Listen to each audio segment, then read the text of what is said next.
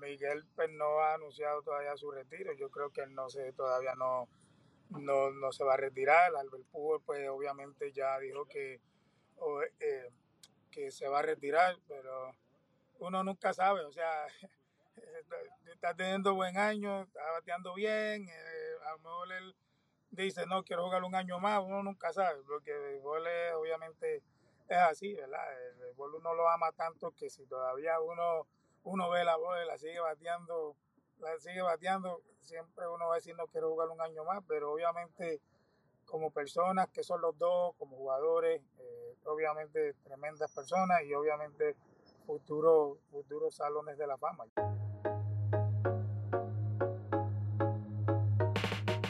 Buenos días, buenas tardes, buenas noches, hasta donde quiera que nos escuchen. Bienvenidos a Llamada al Bullpen, el podcast oficial de las mayores. Yo soy Daniel Alfonso y conmigo, como siempre, está mi amiga y colega Amanda Rivera. ¿Cómo estás, Amanda? Regresamos del Juego de las Estrellas y fue un tremendo evento. Realmente fue el evento del verano. Saludos, Daniel, saludos a todos nuestros oyentes. Bienvenidos a otro episodio más de Llamada al Bullpen. Hablaremos del Juego de Estrellas, sin duda. Un evento para recordar, fue memorable, donde la ciudad de Los Ángeles se llenó de estrellas del béisbol y del ambiente musical y artistas. Y sobre todo, Daniel, lo mejor de todo fue que se resaltó nuestra cultura latina. Así mismo es, Amanda, y tengo la seguridad de que en algún momento de nuestro podcast hoy vamos a hablar sobre reggaeton y sobre Bad Bunny en el Juego de las Estrellas. Pero vamos a dejarlo para un poco más adelante, porque luego del Juego de Estrellas, justo a continuación tuvimos otro gran evento de béisbol, el fin de semana del Salón de la Fama. La exaltación al Salón de la Fama es una gran ocasión, así que como invitado de hoy tenemos nada más y nada menos que a un miembro del Salón de la Fama del béisbol en Cooperstown, el receptor puertorriqueño Iván Rodríguez, Poch para muchos y un grande de la cultura y del béisbol latino, quien nos va a dar una idea de cuán grande es el momento de esa exaltación. Béisbol, cultura y mucho más. Hoy en Llamada al Bullpen.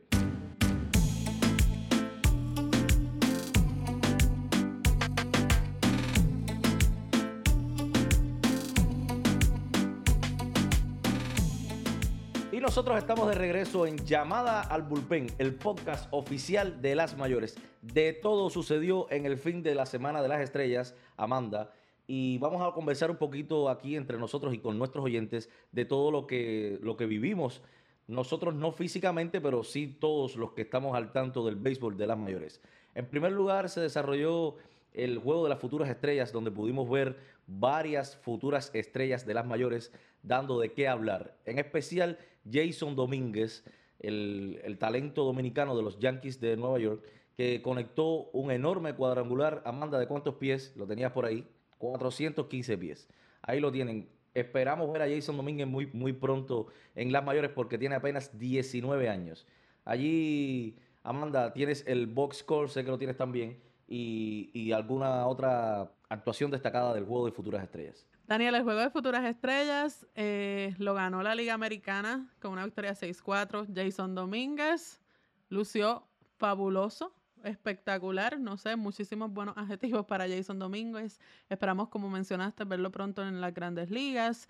También estuvieron varios latinos entre las futuras estrellas, tanto paisanos tuyos, Daniel, varios cubanos y también varios venezolanos fueron partícipes de este juego, entre ellos Francisco Álvarez, el prospecto venezolano de los Mets de Nueva York, y Diego Cartaya, también estuvo por ahí de los Dodgers de Los Ángeles. De mis paisanos estuvieron Oscar Colás de los White Sox y Miguel Vargas de los Dodgers, el hijo de la leyenda Lázaro Hubo Vargas. varios por ahí representando nuestra comunidad latina, así que fue un evento que dio mucho de qué hablar. Los muchachos estuvieron bien emocionados, bien contentos de estar viviendo esta experiencia en un escenario tan grande como lo es el Dodger Stadium de la ciudad de Los Ángeles.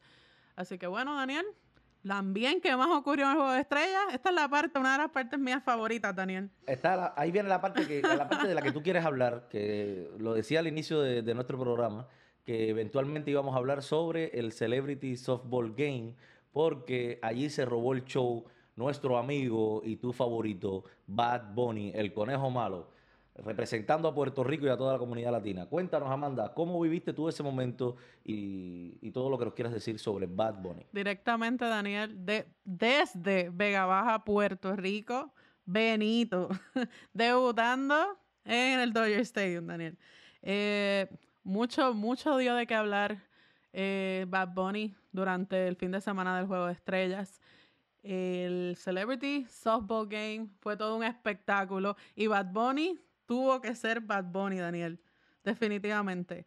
¿Quién diría que él llamaría a refuerzos para que batearan por él durante el partido, Daniel? ¿Tú te imaginabas que ahí iba a estar Vladimir Guerrero Jr. en su primer turno al bate, el primer turno al bate de Bad Bunny? Es como tú dices, es Bad Bunny siendo Bad Bunny, porque él preparó todo ese show para ser él. Y yo no me esperaba nunca que fuera a salir Vladimir Guerrero Sr. Realmente era una ventaja que por Bad Bunny bateara un Hall of Famer. No es justo, no Bueno, era justo.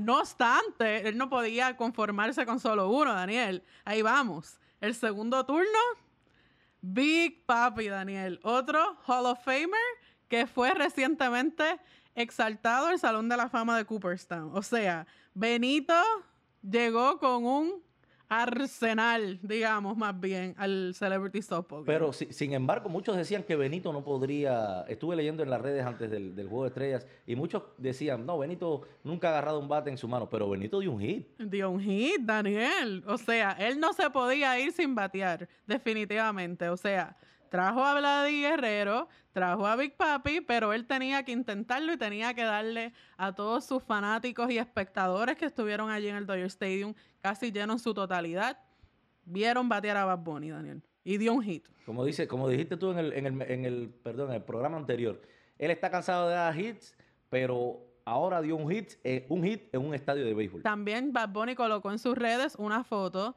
vestido con el uniforme que utilizó durante el Celebrity Softball Game, preguntando si él luce bien de pelotero, Daniel. ¿Y qué dijeron los seguidores? Bueno, hay mucha gente que está a favor y otras, bueno, tú sabes, como están por ahí, los haters siempre existen, Daniel. Pero para mí, Bad Bunny definitivamente puso un espectáculo, que eso era realmente lo que todos estábamos esperando. No te voy a preguntar quién fue la figura del Softball Celebrity Game, porque definitivamente fue Bad Bunny. Y sé que me vas a decir Bad Bunny. Pero ¿cómo estuvo el contenido en las redes sociales de MLB Puerto Rico sobre Bad Bunny? Tú que estuviste trabajando el All-Star Game, Amanda. No, bueno, nuestras redes literalmente parecían una página de farándula o dedicadamente especialmente a Benito, así que dio mucho de qué hablar y además creo que se disfrutó el momento y aquí vamos a compartir con ustedes unos audios que nos habló tras finalizar ese juego, Daniel. Fue bien épica, se sintió la emoción en el estadio completo, en los equipos, así que gracias al Big Papi y al señor Vladimir por este video, defendimos ese juego. No ganamos, pero fue un buen juego, en verdad. Me la pasé bien, me divertí mucho. Toda la gente linda que nos está viendo, el conejo de ustedes. Y sí, Amanda, a pesar de todo lo que hizo Bad Bunny, tenemos que decir que su equipo fue el perdedor. Ganaron los Brooklyns y perdieron los Dodgers, que es como se llamaban los equipos que estaban enfrentándose en el Softball Celebrity Game. Un flycito de Guillermo Rodríguez de Tonight Show, presentado por Jimmy Fallon. Y también tenemos que decir, Amanda, que luego del Softball Celebrity Game se presentó en Dodger Stadium Becky G. Hablamos sobre la presentación de Becky G, la mexicana estadounidense Becky G, en Dodger Stadium, y ella lo definió como un sueño que se le hizo realidad. Ella se presentó vistiendo una camiseta de los Dodgers y estuvo súper su concierto llamado Extra Innings Concert o algo así. Y bueno, representación de la música latina también en Los Ángeles con Vicky. Sí, Daniel. No mencionaste por ahí que en el equipo tuyo, en el equipo que ganó de los Brooklyn, estaba uno de tus favoritos, Daniel, Hunter Pence. Tú sabes que esos son mis equipos, igual que el equipo de la Liga Nacional es mi equipo. Hunter Pence, que tenía debajo de su jersey de Brooklyn, tenía una jersey de San Francisco y se la quitó cuando dio un tremendo batazo.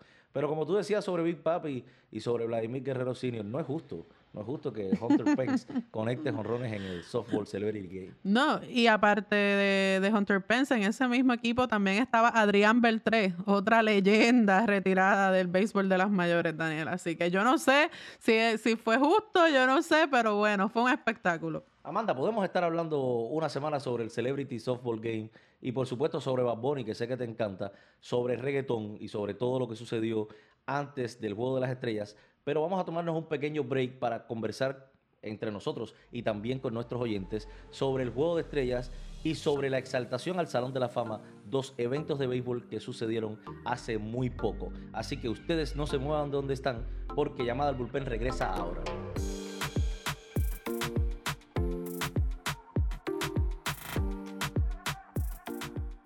Y ya estamos de regreso en Llamada al Bullpen, el podcast oficial de las mayores. Vamos a hablar un poquito, Amanda, sobre algunas de las cosas que han sucedido todos estos días. Y por supuesto, primero vamos a hablar sobre el derby de jonrones del All-Star Game sucedido en Los Ángeles. Sé que tienes mucho que decirnos sobre el sobre el derby de jonrones del All-Star Game, porque hay algunas cosas que dijimos en el podcast anterior, dimos algunas predicciones. Y al final, como siempre, somos malos dando predicciones. A eso mismo iba, Daniel. Nosotros haciendo predicciones somos un fracaso, literalmente. Nunca nos llamen oyentes del podcast para hacer predicciones ni a Amanda ni a mí. Por supuesto que fallamos las predicciones, eso ustedes lo sabían. Bueno, yo gané una predicción.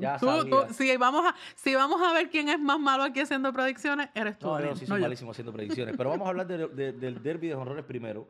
Antes de que tú celebres tus predicciones triunfantes, vamos a hablar sobre el derby de jonrones porque, como ustedes saben, el derby de jonrones lo ganó finalmente Juan Soto. Y digo finalmente porque también saben que en el pasado derby de jonrones Juan Soto estuvo luchando por ganar esa gran cadena de diamantes del derby de jonrones y llevársela a casa, a Washington, D.C. y, por supuesto, a la República Dominicana. Pero tuvo un tremendo contrincante en otro dominicano, Juan Soto, Amanda.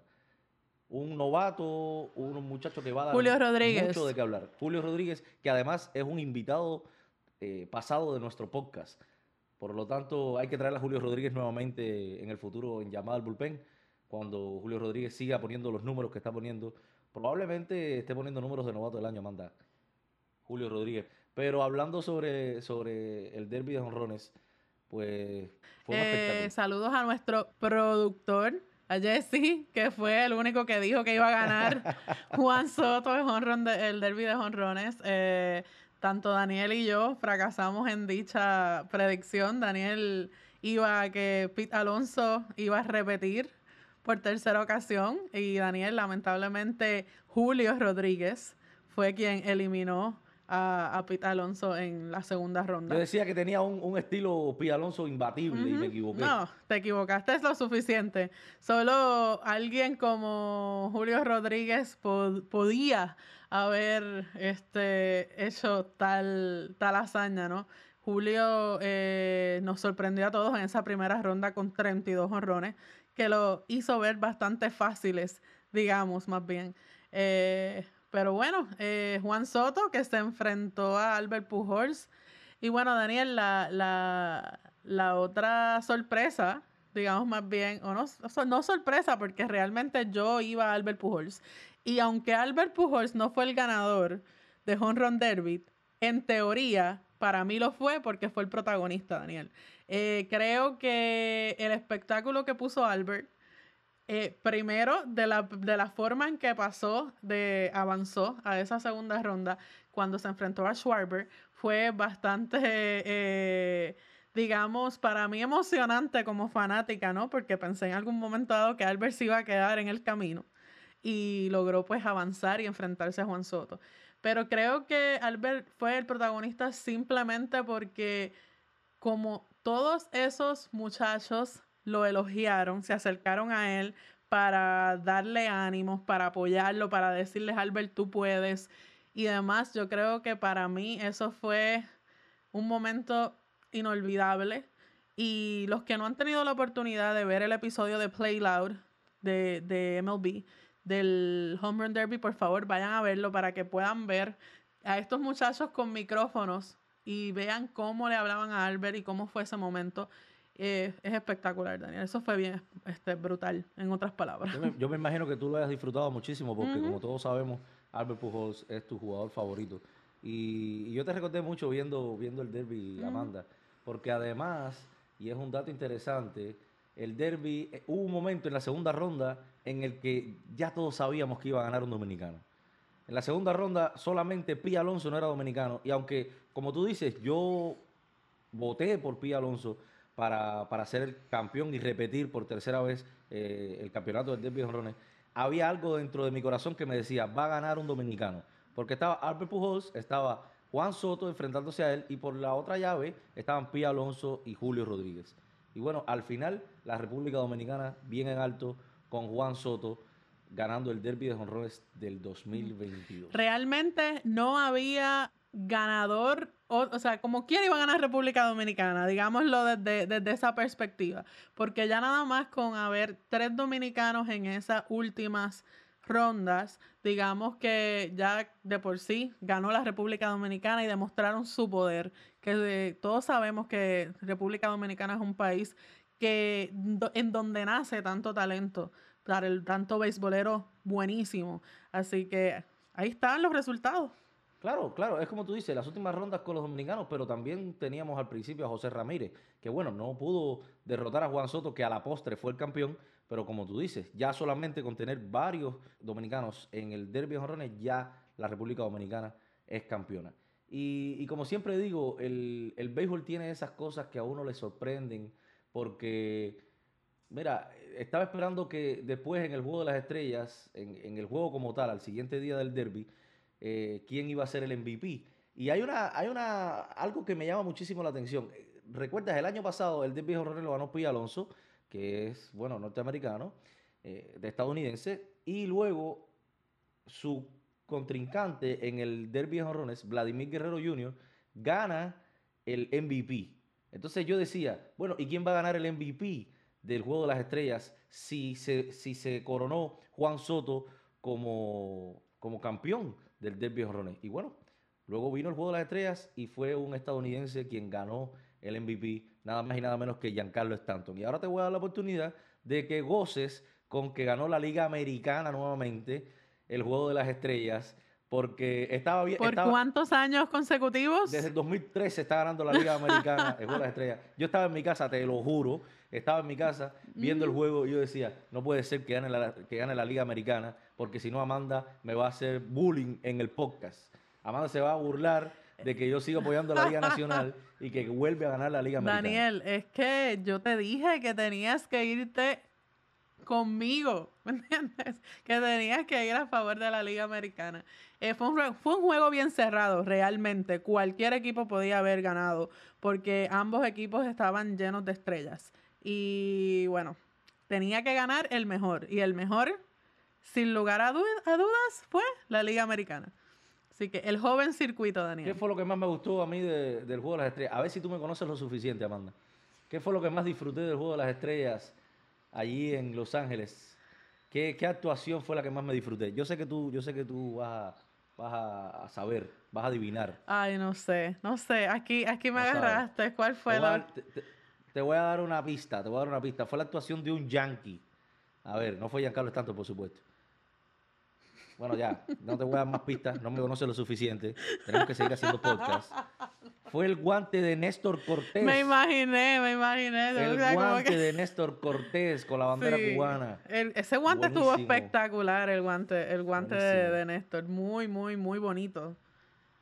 Ahí con los colores Y luego- de tu patria. Luego lo entregó en un... ¿cómo es que se llama? Se me olvidó el nombre de esa palabra. ¿Cómo es que se llama cuando se entregan las cosas? Un Al Hall of giveaway, Fame. un giveaway.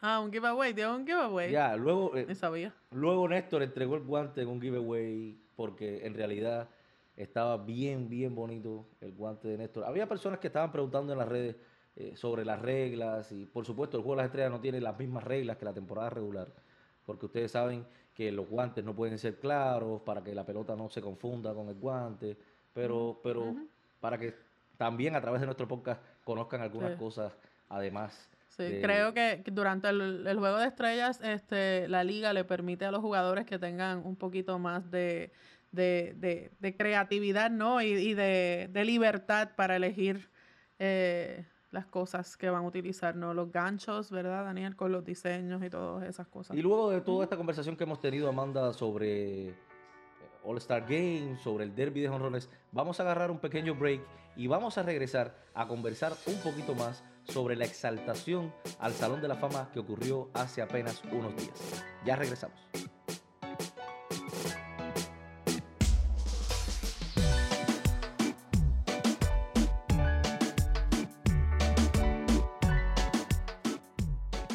Y ya regresamos. Esto es Llamada al Bullpen, el podcast oficial de Las Mayores. Amanda, vamos a hablar un poquito más sobre la exaltación al Salón de la Fama que ocurrió hace apenas unos días y que vio llegar al recinto de los inmortales a varios latinos, entre ellos a Big Papi, que entró en la clase del 2022 junto con, Big Papi dominicano, como todos saben, junto con 2 cubanos, Tony Oliva y póstumamente Minnie Miñoso. Muy emocionante la ceremonia del Hall of Fame, muy emocionado yo también con las palabras de Tony Oliva, orgullo de Pinar del Río, cubano, y por supuesto todos emocionados con las palabras de Big Papi. Daniel, ¿quieres hablar algo sobre Tony Oliva? Tú como cubano, ¿verdad? Que tuviste esa representación ahí. Puedo decir, Amanda, que tuve la oportunidad de conocer a Tony hace un par de años en Spring Training y mira, no hay palabras para describir poder conversar con una leyenda de las mayores como lo es Tony Oliva. Y él mismo lo dijo en el discurso de exaltación, que siempre estaba pensando en su cubita, siempre estaba recibiendo el apoyo de los cubanos. Mira, te digo la verdad, en Cuba no escuché mucho sobre Tony Oliva, pero cuando emigré, cuando vine a los Estados Unidos, que pude ver lo que hizo Tony Oliva, la carrera que tuvo Tony Oliva, y después tener la oportunidad de encontrarme con él en un campamento de Spring Training, cuando fui a visitar a los Twins. Bueno, mira, no hay palabras para describir eso, muy emocionante. Y Tony es un tipo súper natural, te digo la verdad. Te hago rápidamente la anécdota. Estaba yo conversando con alguien en el dogado y él pasó y me escuchó hablando y el acento lo reconoció enseguida y me dijo, ¿tú eres cubano? Y yo le dije, yo soy más cubano que la palabra serie, Tony. Mis respetos, mis saludos y mi admiración. Y ahí se puso a hablar conmigo y de verdad que fueron unos minutos. No te puedo decir que hablé mucho tiempo con él porque él estaba muy busy, estaba muy complicado trabajando. Pero fueron unos minutos de verdad muy emocionantes poder conversar con Tony Oliva y verlo allí en el Salón de la Fama y dar su discurso a su manera. Pues de verdad que, como decimos los cubanos, habló por ahí para allá. Háblame tú sobre David Ortiz, que has tenido la oportunidad de estar cerca de David, porque yo no he tenido esa oportunidad. Como mismo yo hablé sobre Tony Oliva, háblame tú ahora sobre David Ortiz. No, bueno, Daniel, quienes han tenido la oportunidad de conocer a David Ortiz dentro del terreno de juego cuando todavía era jugador, como yo empecé mi carrera los otros días, por no decir que soy tan vieja, pues sí tuve la oportunidad de conocer a David y verlo como jugador. Y yo creo que David es un líder dentro del terreno de juego y fuera del terreno de juego. Creo que esto era un honor, que ya todos sabíamos que David iba camino a Cooperstown y de la forma en la que se dio en su primera oportunidad en la boleta, me parece que fue extraordinario y se lo merecía, Daniel. Cooperstown se desbordó con banderas dominicanas, fanáticos, una cosa impresionante para homenajear a David Ortiz en el Día de la Exaltación. No hay palabras, Daniel. Yo creo que el cuarto dominicano en el Salón de la Fama y los que vienen, porque detrás de él veremos a un Adrián Beltré, veremos a un Albert Pujols, que ya Albert también está a la vuelta de su retiro, está a la vuelta de la esquina, como decimos. Así que es un orgullo para la República Dominicana, un orgullo para nosotros los latinos. Creo que la figura de Big Papi representa muchas cosas. Representa poder, representa liderazgo, representa orgullo. Un hombre talentoso dentro y fuera del terreno, ahora que se está desempeñando como comentarista también de béisbol. Creo que todavía David tiene muchas cosas por dar para la juventud quienes han crecido y ven a Big Papi como un ídolo. Creo que bueno, no sé, yo me quedo sin palabras, Daniel, para hablar de David Ortiz. Si tuvieras que decirme una palabra con respecto al discurso de Big Papi en Cooperstown, ¿qué palabra utilizarías, Amanda? Big Papi siendo Big Papi. Yo creo que la forma en la que David llevó su discurso fue muy amena, principalmente porque él estaba haciendo transiciones entre español e inglés sin tener que utilizar un momento específico nada más para hablar español, como lo han hecho otros exaltados, como lo hizo Tony Oliva, que habló en español al final de su discurso. Big Papi estuvo hablando los dos idiomas en el transcurso de su discurso. Él iba y venía con ambos idiomas con una fluidez increíble. Y yo creo que solamente una figura como Big Papi nos dio a demostrar cuán importante son los latinos y cuán importante es nuestro idioma, Daniel, porque él estuvo todo el tiempo utilizando el español y el inglés. Y me parece que bueno, yo no esperaba menos de Big Papi. La verdad que no esperaba menos. ¿Ustedes no han escuchado el discurso o parte del discurso de Big Papi en Cooperstown? Pues nosotros se la tenemos aquí en Llamada al Bullpen. Mi gente en la República Dominicana, ¿qué es lo que hay? La República Dominicana, mi tierra, wow. La tierra que me vio nacer. Gracias por su gente, que me ha acogido siempre como uno de sus hijos favoritos y me ha brindado su apoyo paso tras paso a través de mi carrera. Gracias por su música, que me ha llenado de vida, alegría, sabor todos los días. Tengo que darle las gracias porque él ha sido para mí un hermano, un consejero, un abogado, hasta plomero ha sido mi compadre para mí. Mi mamá y mi papá fueron dos gente que a nosotros nos criaron con mucho esfuerzo. Mi mamá, una mujer incansable que siempre quería darle a los hijos suyos lo mejor. Igual que papi. Papi siempre, sin poder, se fajaba con nosotros, conmigo y mis hermanas, a meter mano como sea. Y eso se lo agradeceré siempre en el alma. Cada vez que daba un honrón miraba hacia el cielo, solamente dedicándole todo a mi mamá, que mami lo era todo para mí. Y seguimos hablando de Hall of Fame, Amanda, porque nuestro programa hoy, nuestro show, especialmente es para hablar sobre Hall of Fame. Y como hablamos en la sesión anterior sobre las exaltaciones de Tony Oliva, también la exaltación de Minnie Miñoso, cubano, aunque póstumamente, y por supuesto la de Big Papi, el personaje de la tarde en ese día, ese domingo en Hall of Fame. Hoy tenemos un invitado especial en nuestro programa que es miembro del Salón de la Fama de Cooperstown y es puertorriqueño. Amanda se va a disfrutar muchísimo la entrevista de hoy porque hoy en Llamada al Bullpen tenemos a nada más y nada menos que a Iván Rodríguez. Así que usted no se mueva de donde está porque muy pronto estaremos conversando con Poch, orgullo de Puerto Rico y de toda Latinoamérica.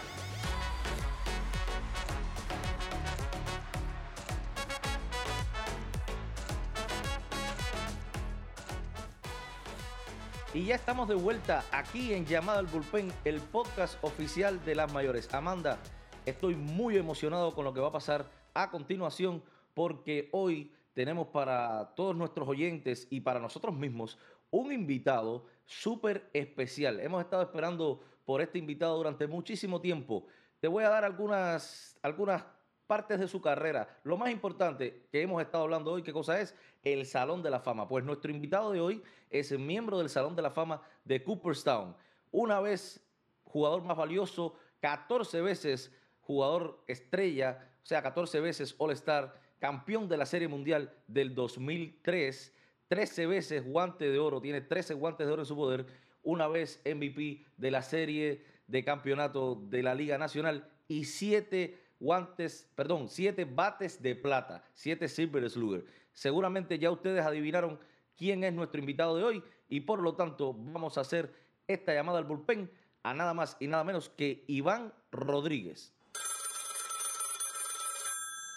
Bienvenido, Iván, a nuestro podcast Llamada al Bullpen. Estamos muy emocionados de tenerte aquí con nosotros hoy. Y es un orgullo y para mí, no tienes la idea de la emoción que siento de poder tener esta oportunidad de hablar contigo, Poch. Muchas gracias, Daniel, Amanda, por la invitación. Un placer de estar aquí con ustedes. Yo, pues, desde aquí, desde Miami, aquí en el campo, aquí, pero estamos bien, gracias a Dios, y gracias por tenerme. Daniel, te llamas Amanda, eres boricua, porque Amanda se llama mi hija también, así que estamos bien. Sí, eso ya lo sabía por ahí, así que tengo una tocaya por allá.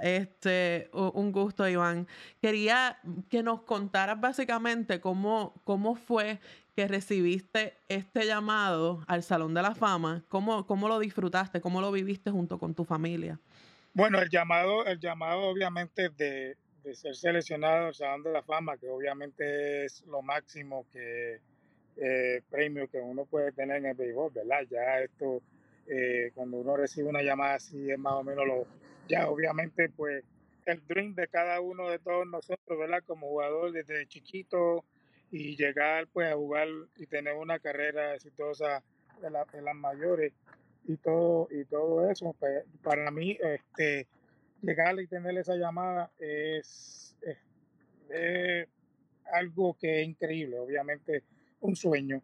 Eh, la mía, gracias a Dios, pues llegó 5 años después, primer first ballot, como decimos nosotros, que eso es un orgullo también ser Hall of Fame en la primera vuelta, ya el primer año.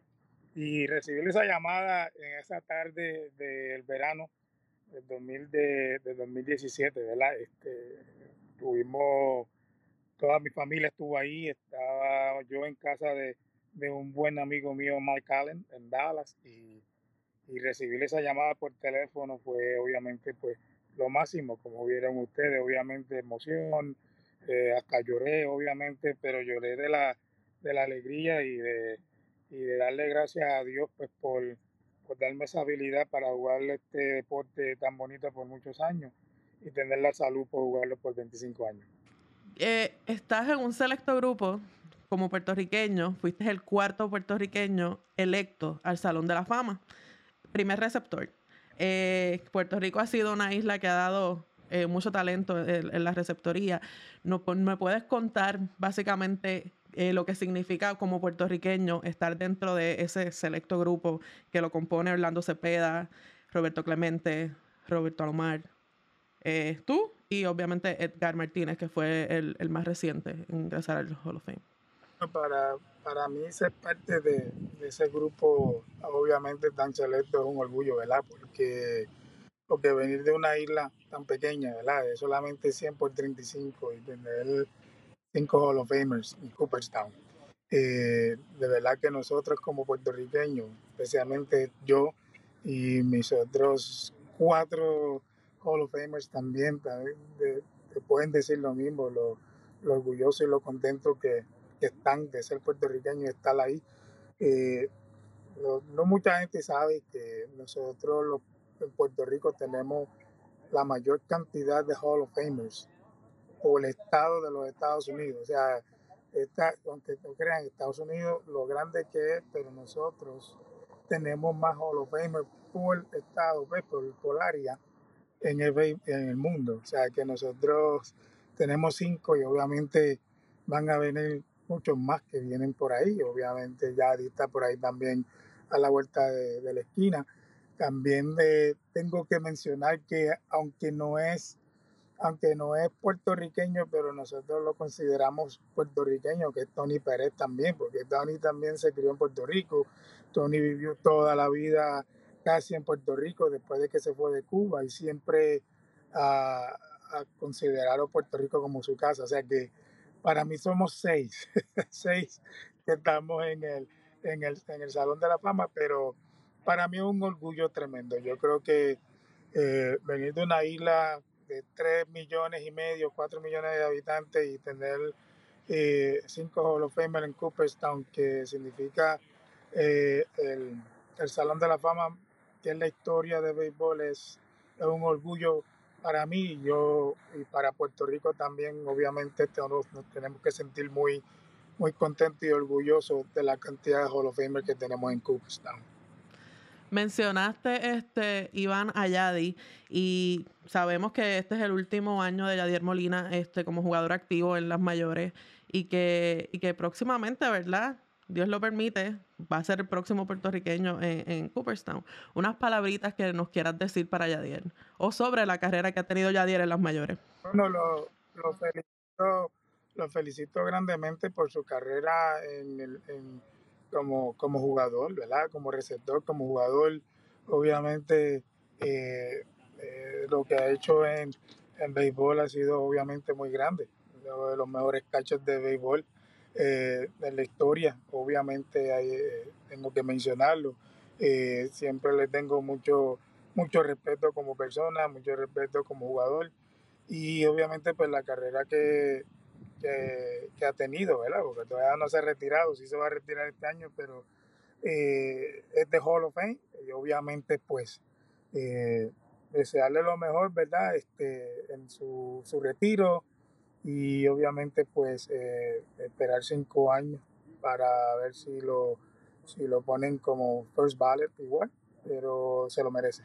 Iván, cuéntanos un poquito más sobre cómo es esa hermandad que se vive allí en el Salón de la Fama de Cooperstown, ¿verdad? El fin de semana que sucedió la exaltación de varios talentos latinoamericanos, David Ortiz, además de Tony Oliva y Mini Miñoso póstumamente. ¿Cómo son esas actividades y toda la familia que componen los miembros de Cooperstown que se reúnen allí una vez al año?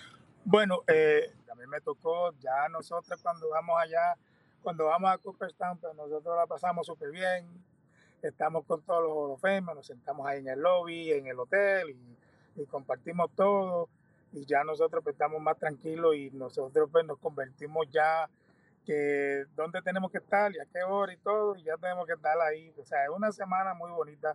Obviamente cuando saltan al Salón de la Fama, obviamente tienen muchas cosas que hacer, prensa, y tienes que hablar mucho, tienes que estar en diferentes partes en el hotel, porque más o menos todo lo hacen en el hotel.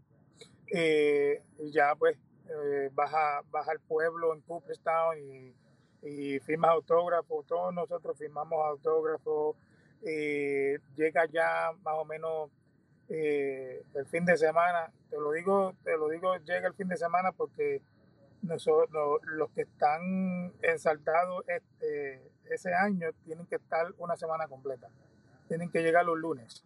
Tienen que llegar los lunes y irse el lunes. Tienen que tener una semana completa, obviamente de mucho compromiso. Pero ya después de ahí, pues ya obviamente ya estás tranquilo y obviamente pues es una semana de cosas bonitas que te van a pasar porque eso, olvídate, aunque sea una semana de muchas cosas, pero es un orgullo, ¿verdad? Ser los Hall of Famer y hablarle a todo el mundo. Ya viene el fin de semana y obviamente nosotros tenemos un golf tournament que lo hacemos los sábados a beneficio de la Fundación de Cooperstown y ya pues obviamente ya en la tarde pues, obviamente nos preparamos ya para la actividad que hacen el día antes, que son los Hall of Fame, a veces son writers, a veces son gerentes generales, y eso lo hacen en el estadio de Cooperstown. Ahí hay una tarima y ahí también hacen una ceremonia. Vamos allá, después hacemos la parada, ¿verdad? En Cooperstown, por la calle de Cooperstown, y ya después nos vamos al hotel y tenemos una cena. Las esposas de los Hall of Famers tienen una cena propia, nosotros también. Y el domingo pues ya llega el día obviamente de la ceremonia, por la mañana es bastante tranquilo y ya como a las 11 de la mañana ya empezamos a ir ya al parque, ¿verdad? En Cooperstown, que es abierto y obviamente pues estamos en la parte de atrás y allá hablamos hasta que la ceremonia comience. Estuviste hablando, Iván, sobre Big Papi y sobre la exaltación. Sabemos que, y también hablaste sobre Yadier Molina y las consideraciones sobre su carrera, pero este año muy probablemente estén cerca de los finales de su carrera Albert Pujols y Miguel Cabrera. ¿Qué tiene que decirnos Iván Rodríguez sobre las carreras de estos dos caballetes del béisbol de las mayores y sobre su posible o casi segura, diríamos nosotros, entrada al Salón de la Fama de Cooperstown? Bueno, para mí lo mismo que hablé de Yadier Molina, futuro Salón de la Fama. Obviamente Miguel pues, no ha anunciado todavía su retiro. Yo creo que él todavía no se va a retirar. Albert Pujols pues obviamente ya dijo que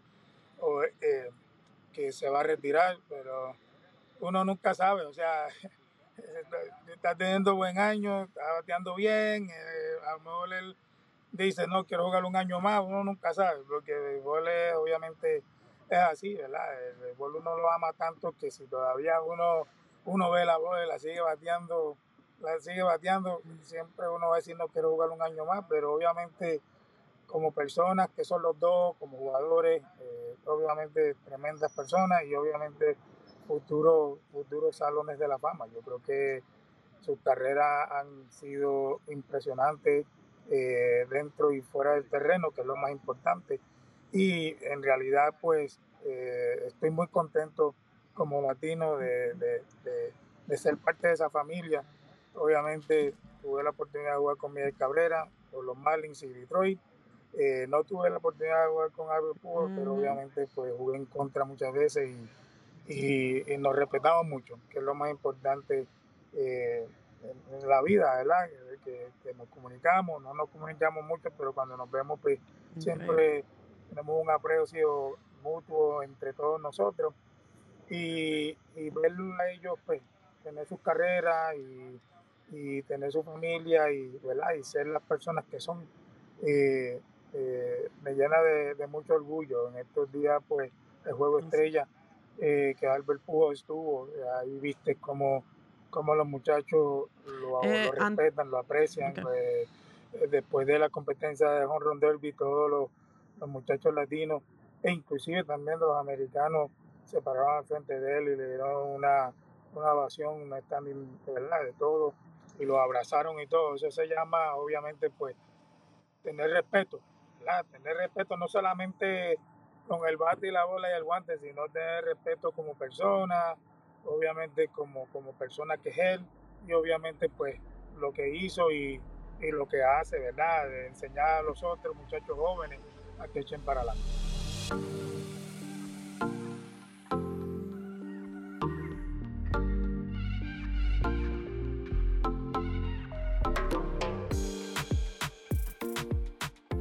Amanda, déjame hacerte una historia simpática sobre cómo yo conocí a Iván Rodríguez. Tiene que ver con el Clásico Mundial. En el Clásico Mundial del 2006, yo todavía vivía en Cuba y, por supuesto, Iván debe recordarse aquella gran batalla entre Cuba y Puerto Rico en el 2006.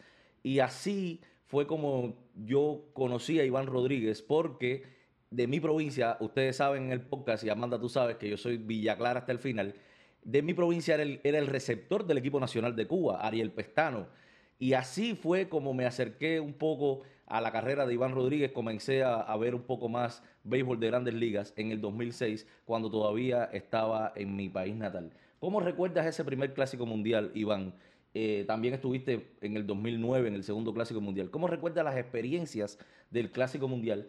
Y queríamos saber si te gustaría volver a una competencia como el Clásico Mundial representando a Puerto Rico desde el banco, desde la parte esta de la dirección técnica. Bueno, gracias por corregirte. Como pelotero no voy a hacerlo, No. pero como coach o como parte del staff de cocheo, claro que sí, obviamente sería un orgullo, ¿verdad? De ser parte de un staff, de un equipo en el Clásico Mundial representando a Puerto Rico. Obviamente, Eduardo Pérez es el gerente general. Yo lo felicité, estaba en conversaciones en realidad con él. Ya obviamente pues ya ellos anunciaron ya el staff de coaches de este año, que me parece genial, me parece muy bien. Obviamente tienen a Juan González, tienen a Carlos Delgado, tienen a Carlos Beltrán. Obviamente tienen Espada como manager, o sea, es un staff bastante bien. Obviamente yo, aunque no esté con uniforme, sí voy a estar, porque voy a estar también ahí como fanático apoyando al equipo. Eh, pero volviendo a tu pregunta de Pestana y esos primeros clásicos, obviamente yo le doy gracias a Dios que tuve la oportunidad de que nosotros fuimos los primeros que empezamos lo que es hoy, ¿verdad? Un clásico de béisbol tan competitivo que se juega hoy. Obviamente los primeros 2 años que lo jugué, obviamente fueron muy buenos, fueron muy competitivos, obviamente jugar contra otros países es un placer y es un orgullo jugar contra otros países, especialmente cuando uno juega con Cuba, obviamente un país que tiene mucho talento, no solamente en el béisbol, sino en todo tipo de deporte. Hay mucho talento, obviamente, en Cuba y ser parte de ese clásico eh, como jugador, como receptor del equipo de Puerto Rico, pues fue un orgullo para mí. Y sí, fue algún momento dado, fueron juegos bastante calientes con el equipo de Cuba, obviamente, pero obviamente al final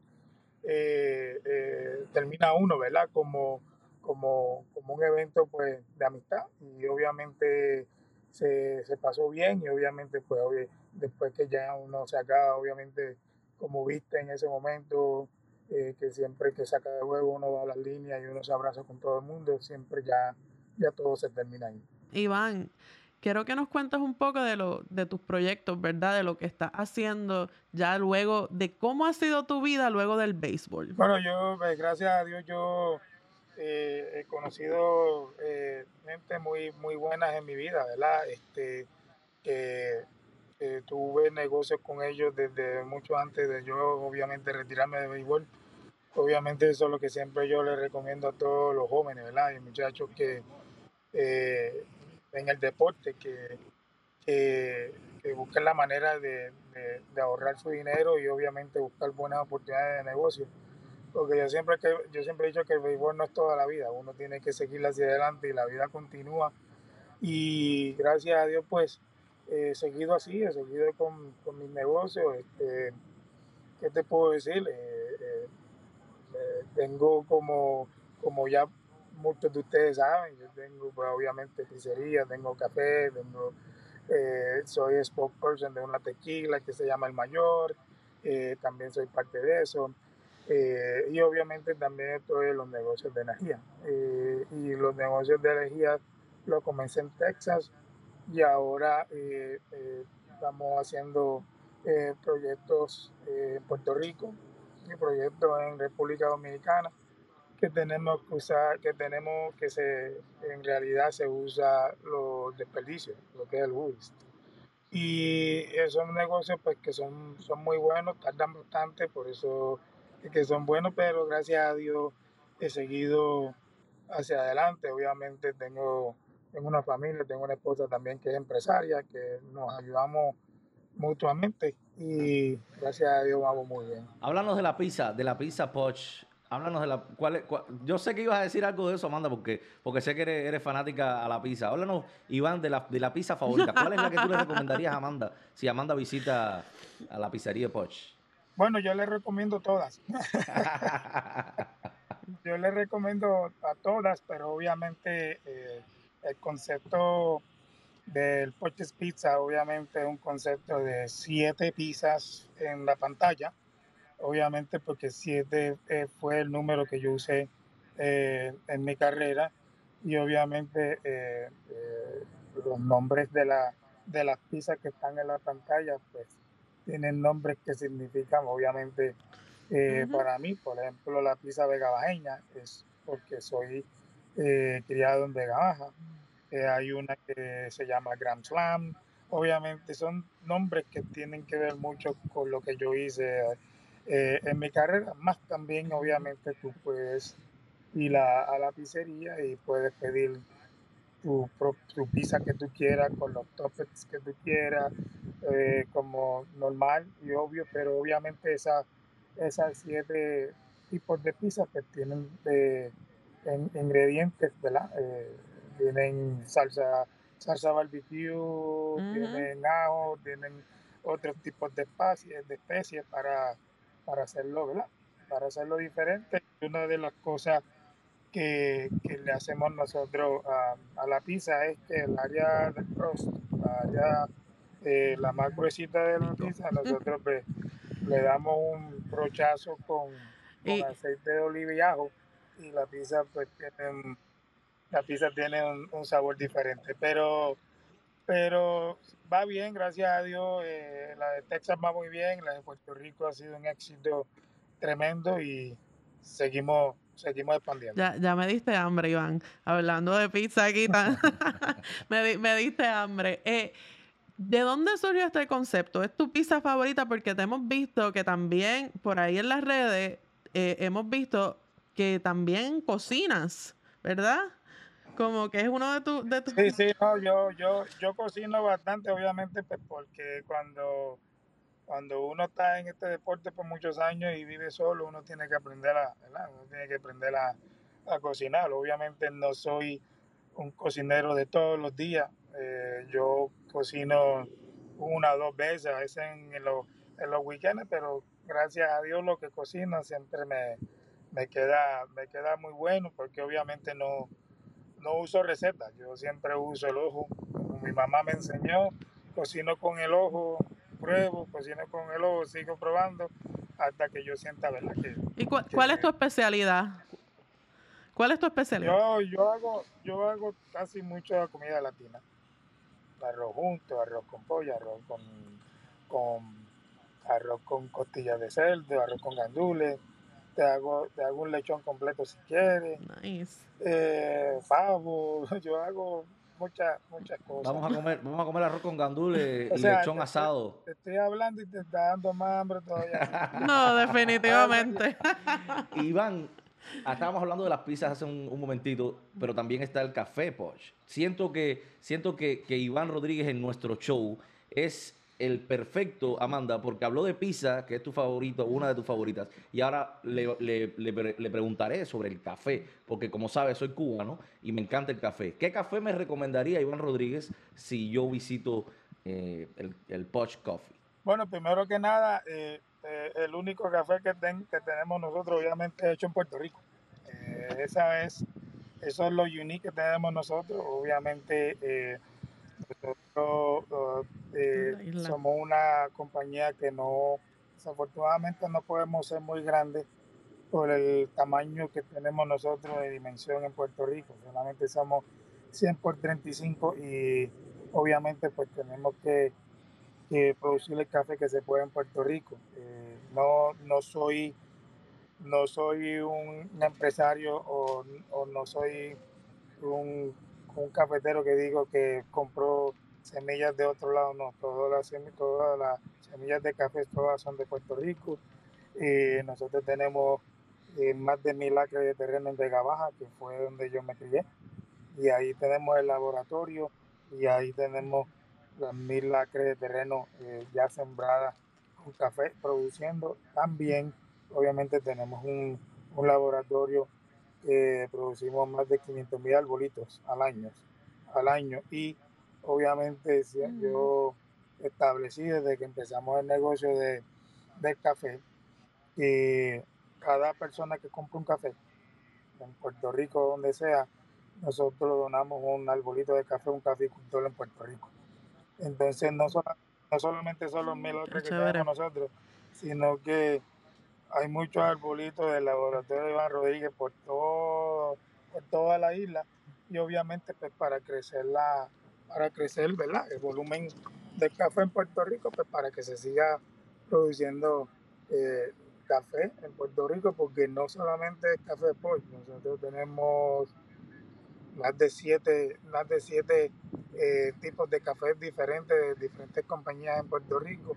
Obviamente ya de muchos años, Yabucono, Crema, todo eso son cafés más de 30, 40, 50, 60 años.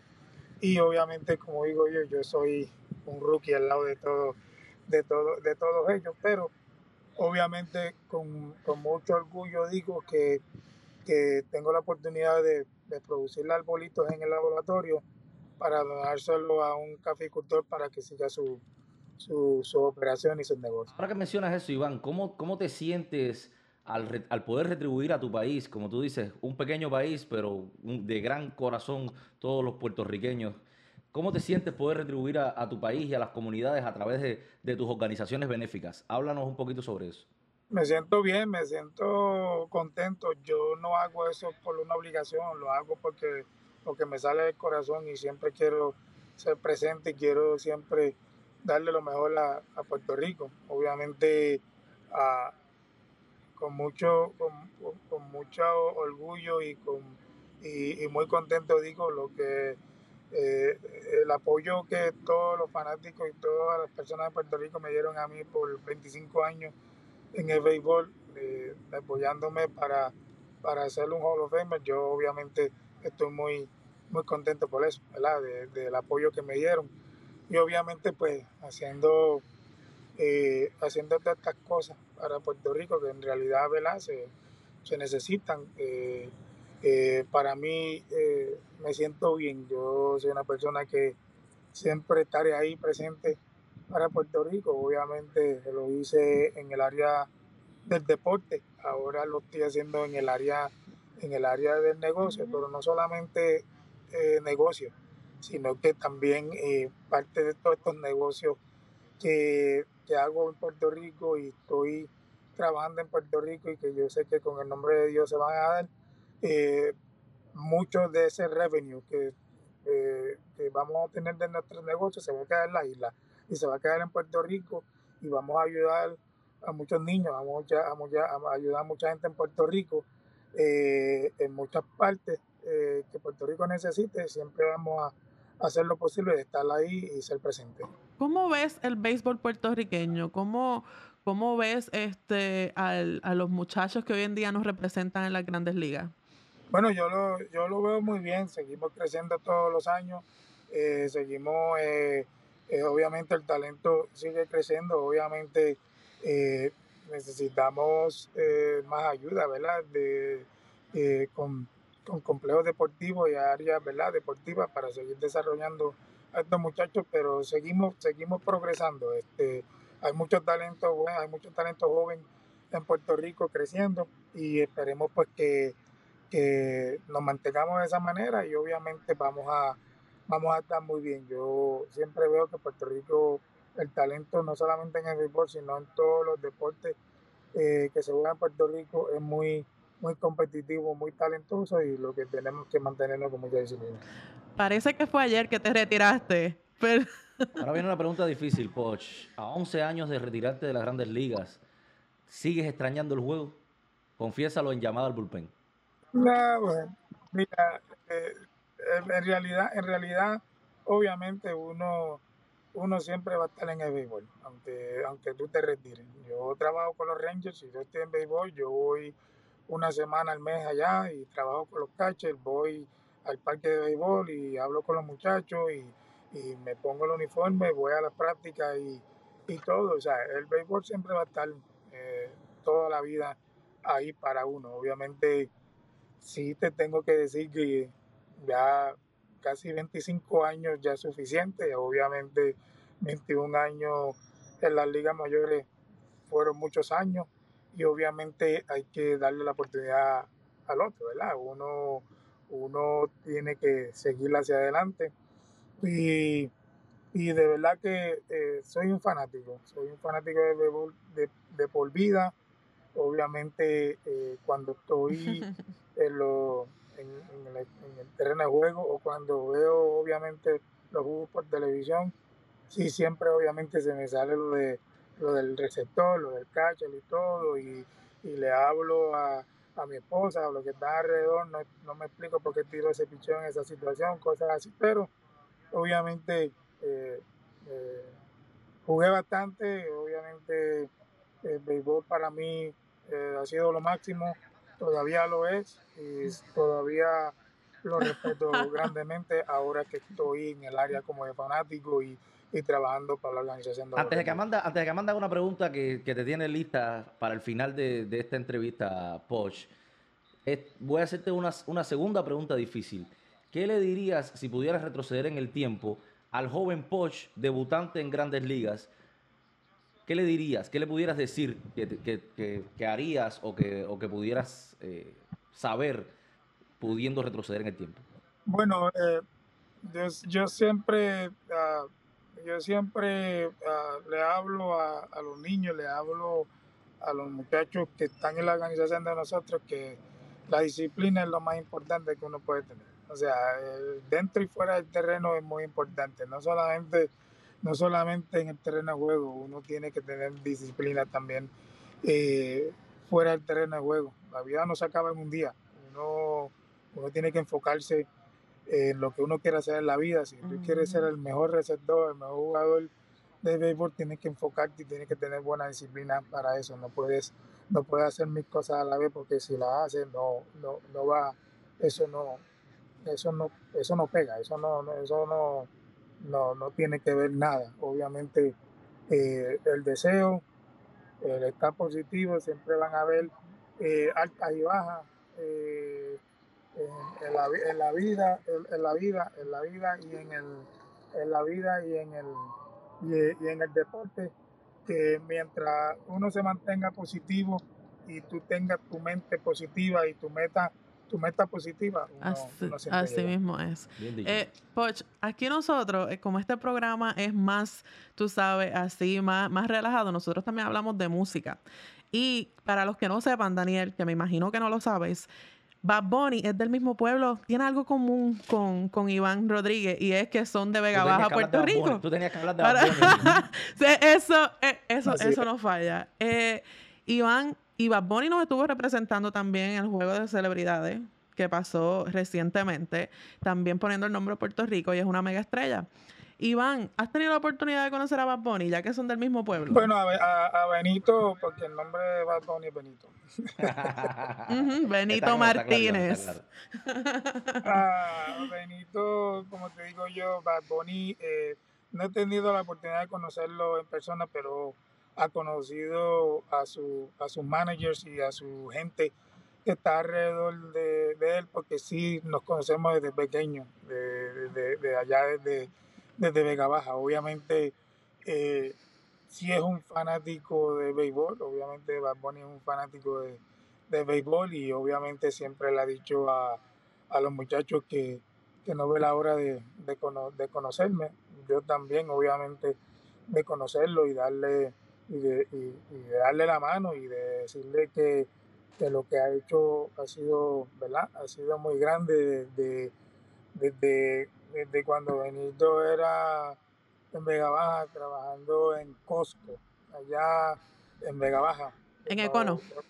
En Econo, allá en Vega Baja, que me acuerdo que mi papá lo vio una vez y estuvo ahí también poniendo compritas y eso a la gente, a ver el Bad Bunny que es hoy, que es mundial, y ver lo successful que ha sido él, ¿verdad?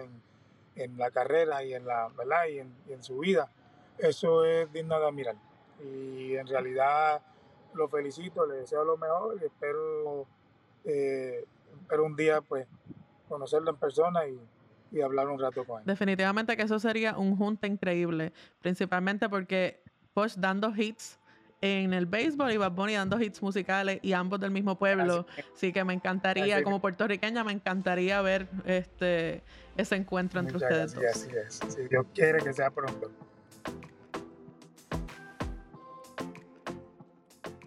Bueno, y se acabó.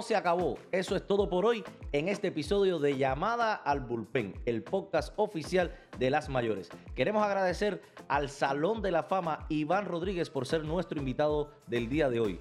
Gracias a todos ustedes por escucharnos. No olviden suscribirse a nuestro podcast desde donde sea que lo escuchen. Ahora, como siempre, los dejaremos con las narraciones más emocionantes de nuestros locutores en español. Recuerden que nadie le da vida al juego como ellos.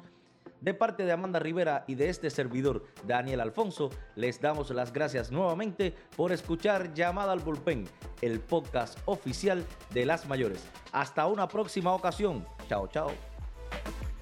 Lanzamiento. elevado. Creo que estamos, es corto, capturan, viene el corredor, viene el tiro, viene el corredor. ¡Quieto! Marineros ganan dejando a los vigilantes en el terreno. En la novena entrada, Marineros ganan 5-4. Fly de sacrificio de Carlos Santana y Chris Woodward. Novena se va a enfrentar aquí Brian Hayes. Ben Gamel, cuadrangular, este se va, sin duda. Seiya Suzuki la botó. Excelente. Desde el momento que sonó ese bate sabía que se iba al jardín izquierdo. Seiya Suzuki le da la carrera de la aseguranza a los Chicago Cubs. Ahora el marcador, 4-2. Cuadrangular número 8 de la temporada para Seiya Suzuki.